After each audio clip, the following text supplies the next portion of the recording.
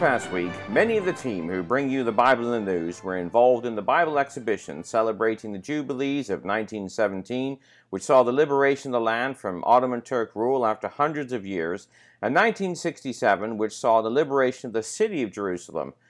This year brings us to 2016 and the beginning of the next Jubilee period, and we contemplate what this Jubilee period might bring.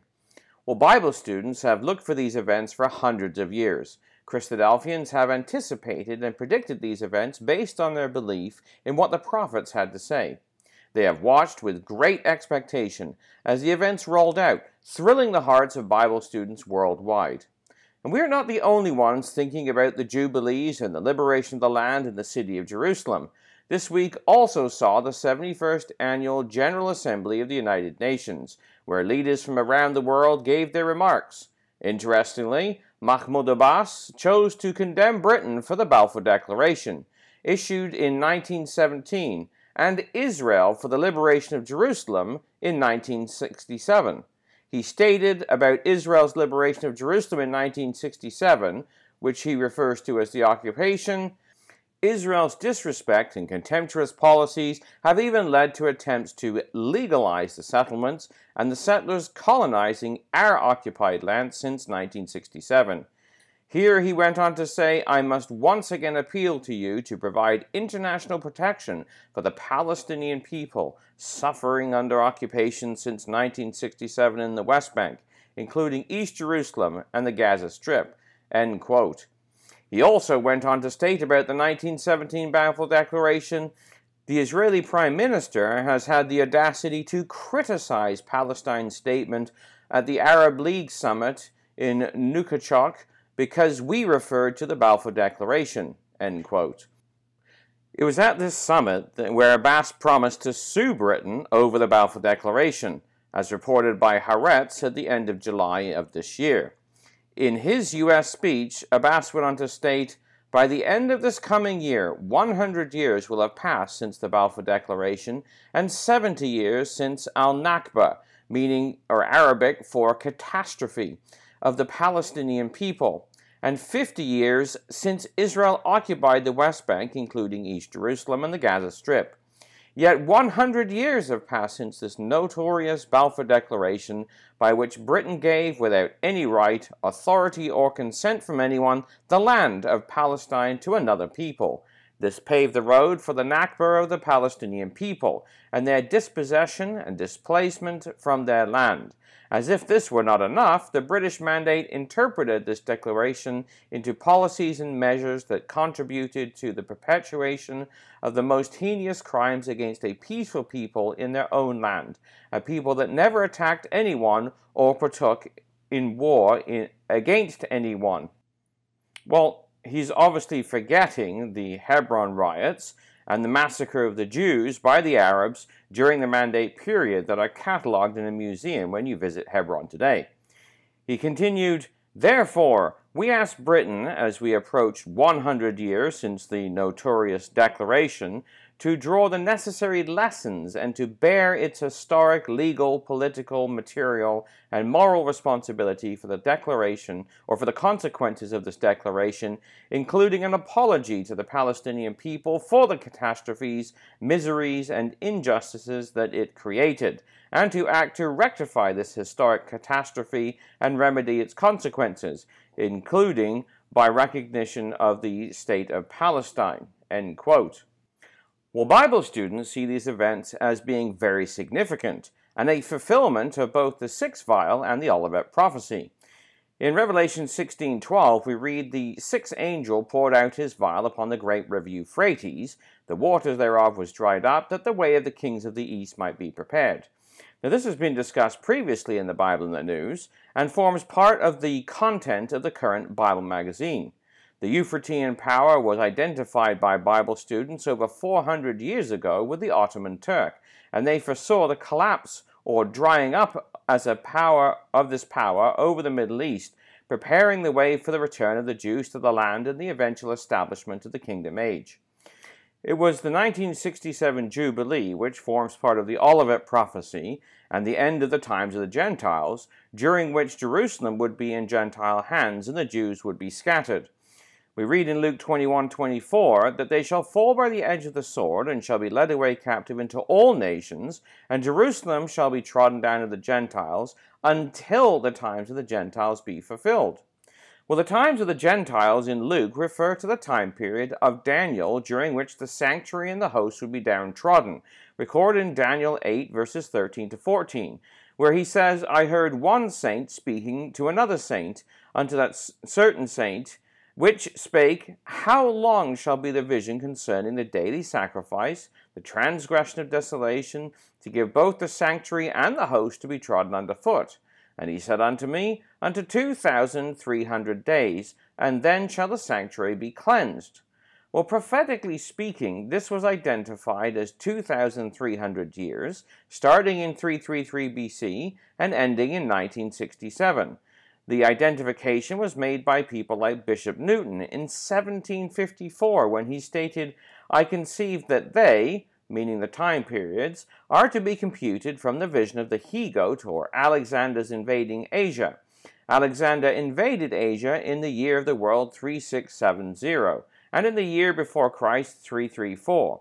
2,300 years from that time will draw to the conclusion, toward the conclusion of the 6th millennium of the world. And at about that period, according to an old tradition, which was current before our Saviour's time and probably founded on the prophecies, great changes and revolutions are expected.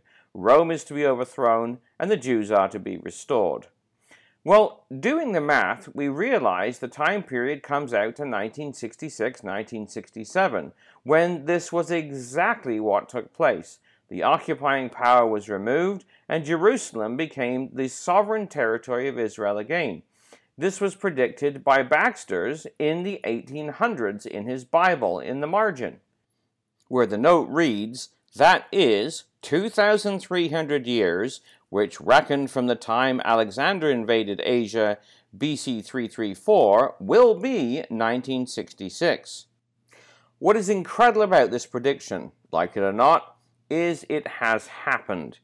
It was not men that did it, but the finger of God that caused nations to move, as we read in Daniel 4 verse 17.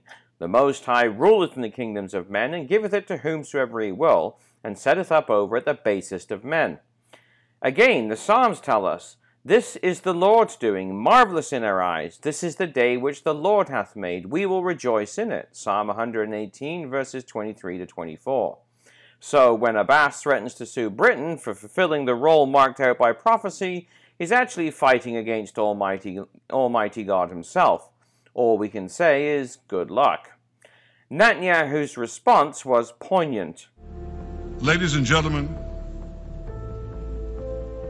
if UN habits die hard, Palestinian habits die even harder. President Abbas just attacked from this podium the Balfour Declaration. He's preparing a lawsuit against Britain for that declaration from 1917. That's almost 100 years ago. Talk about being stuck in the past. The Palestinians may just as well sue Iran for the Cyrus Declaration, which enabled the Jews to rebuild our temple in Jerusalem 2,500 years ago. Come to think of it, why not a Palestinian class action suit against Abraham for buying that plot of land in Hebron, where the fathers and mothers of the Jewish people were buried 4,000 years ago? President, you're not laughing. It's as absurd as that. To sue the British government for the Balfour Declaration? Is he kidding? And this is taken seriously here? Well, this is the level of the lunacy that some people are intent in stooping to, and others will believe. Netanyahu went on to state, President Abbas attacked the Balfour Declaration because it recognized the right of the Jewish people to a national home in the land of Israel. When the United Nations supported the establishment of a Jewish state in 1947, it recognized our historical and our moral rights in our homeland and to our homeland. Yet today, nearly 70 years later, the Palestinians still refuse to recognize those rights. Not our right to a homeland, not our right to a state, not our right to anything.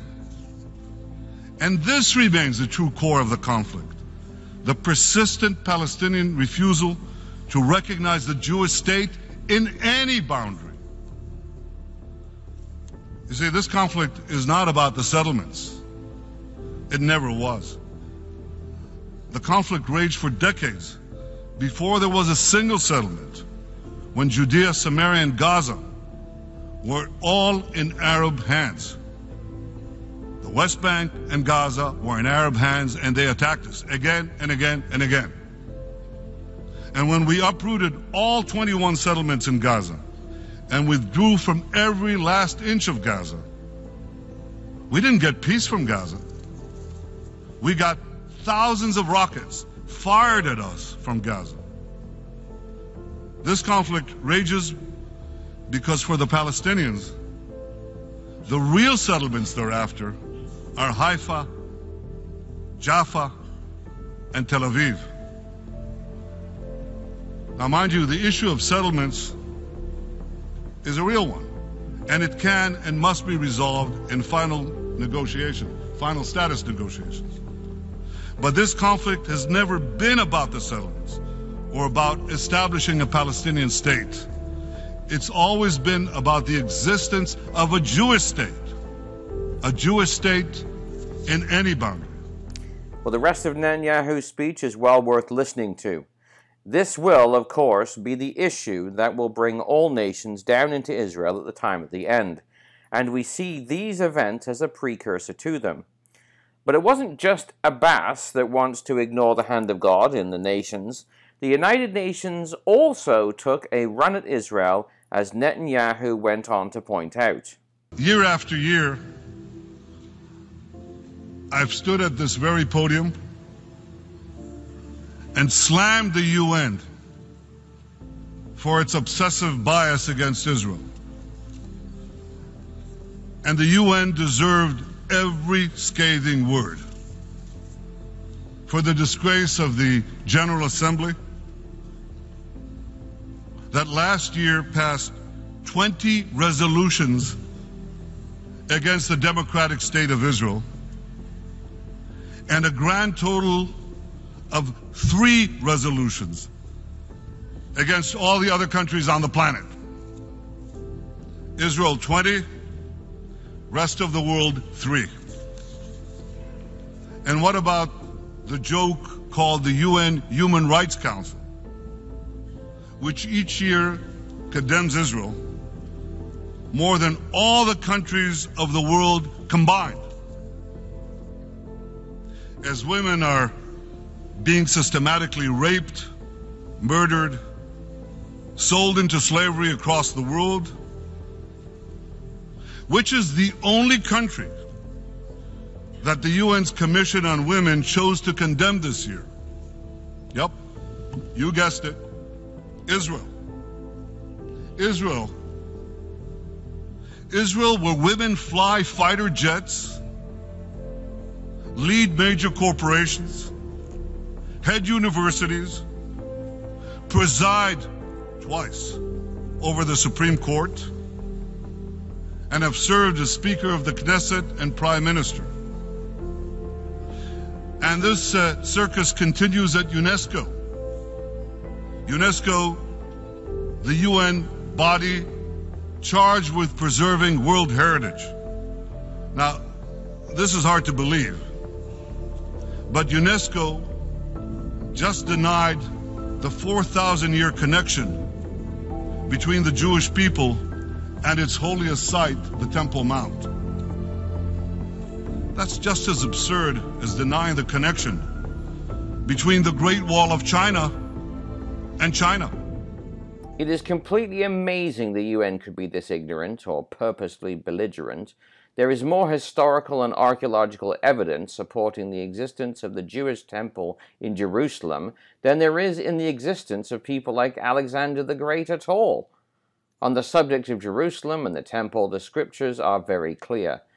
God stated of the city of Jerusalem, "Since the day that I brought forth my people out of the land of Egypt, I chose no city amongst the tribes of Israel to build an house in, that my name might be there. Neither chose I any man to be ruler over my people Israel, but I have chosen Jerusalem, that my name might be there, and have chosen David to be over my people Israel." 2 Chronicles 6, verses 5-6. Solomon, who recounted these words, also stated what he had done in the city. He states in verse 10, "The Lord therefore hath performed his word that he had spoken, for I am risen up in the room of David my father, and am set on the throne of Israel, as the Lord promised, and have built the house for the name of the Lord God of Israel." Well, it's amazing. The very things that Bible students chose to put on a Bible exhibit to demonstrate the truth of God's Word and its relevance today are splashed all over the headlines the very week when the exhibit is going on, showing the world is heading into a collision course, not only with Israel, but with Almighty God himself, when he will reveal himself in the Middle East to a world intoxicated with humanistic frog spirits that will gather the nations down to the Battle of Armageddon. We read in Ezekiel 38, verse 16, of the time when God will act. He says, "Thou shalt come up against my people Israel, as a cloud to cover the land, and it shall be in the latter days, and I will bring thee against my land, that the heathen may know me, when I shall be sanctified in thee, O Gog, before their eyes." While reporting from the edge of the dawn of the kingdom age, this has been Jonathan Bowen for the Bible in the News.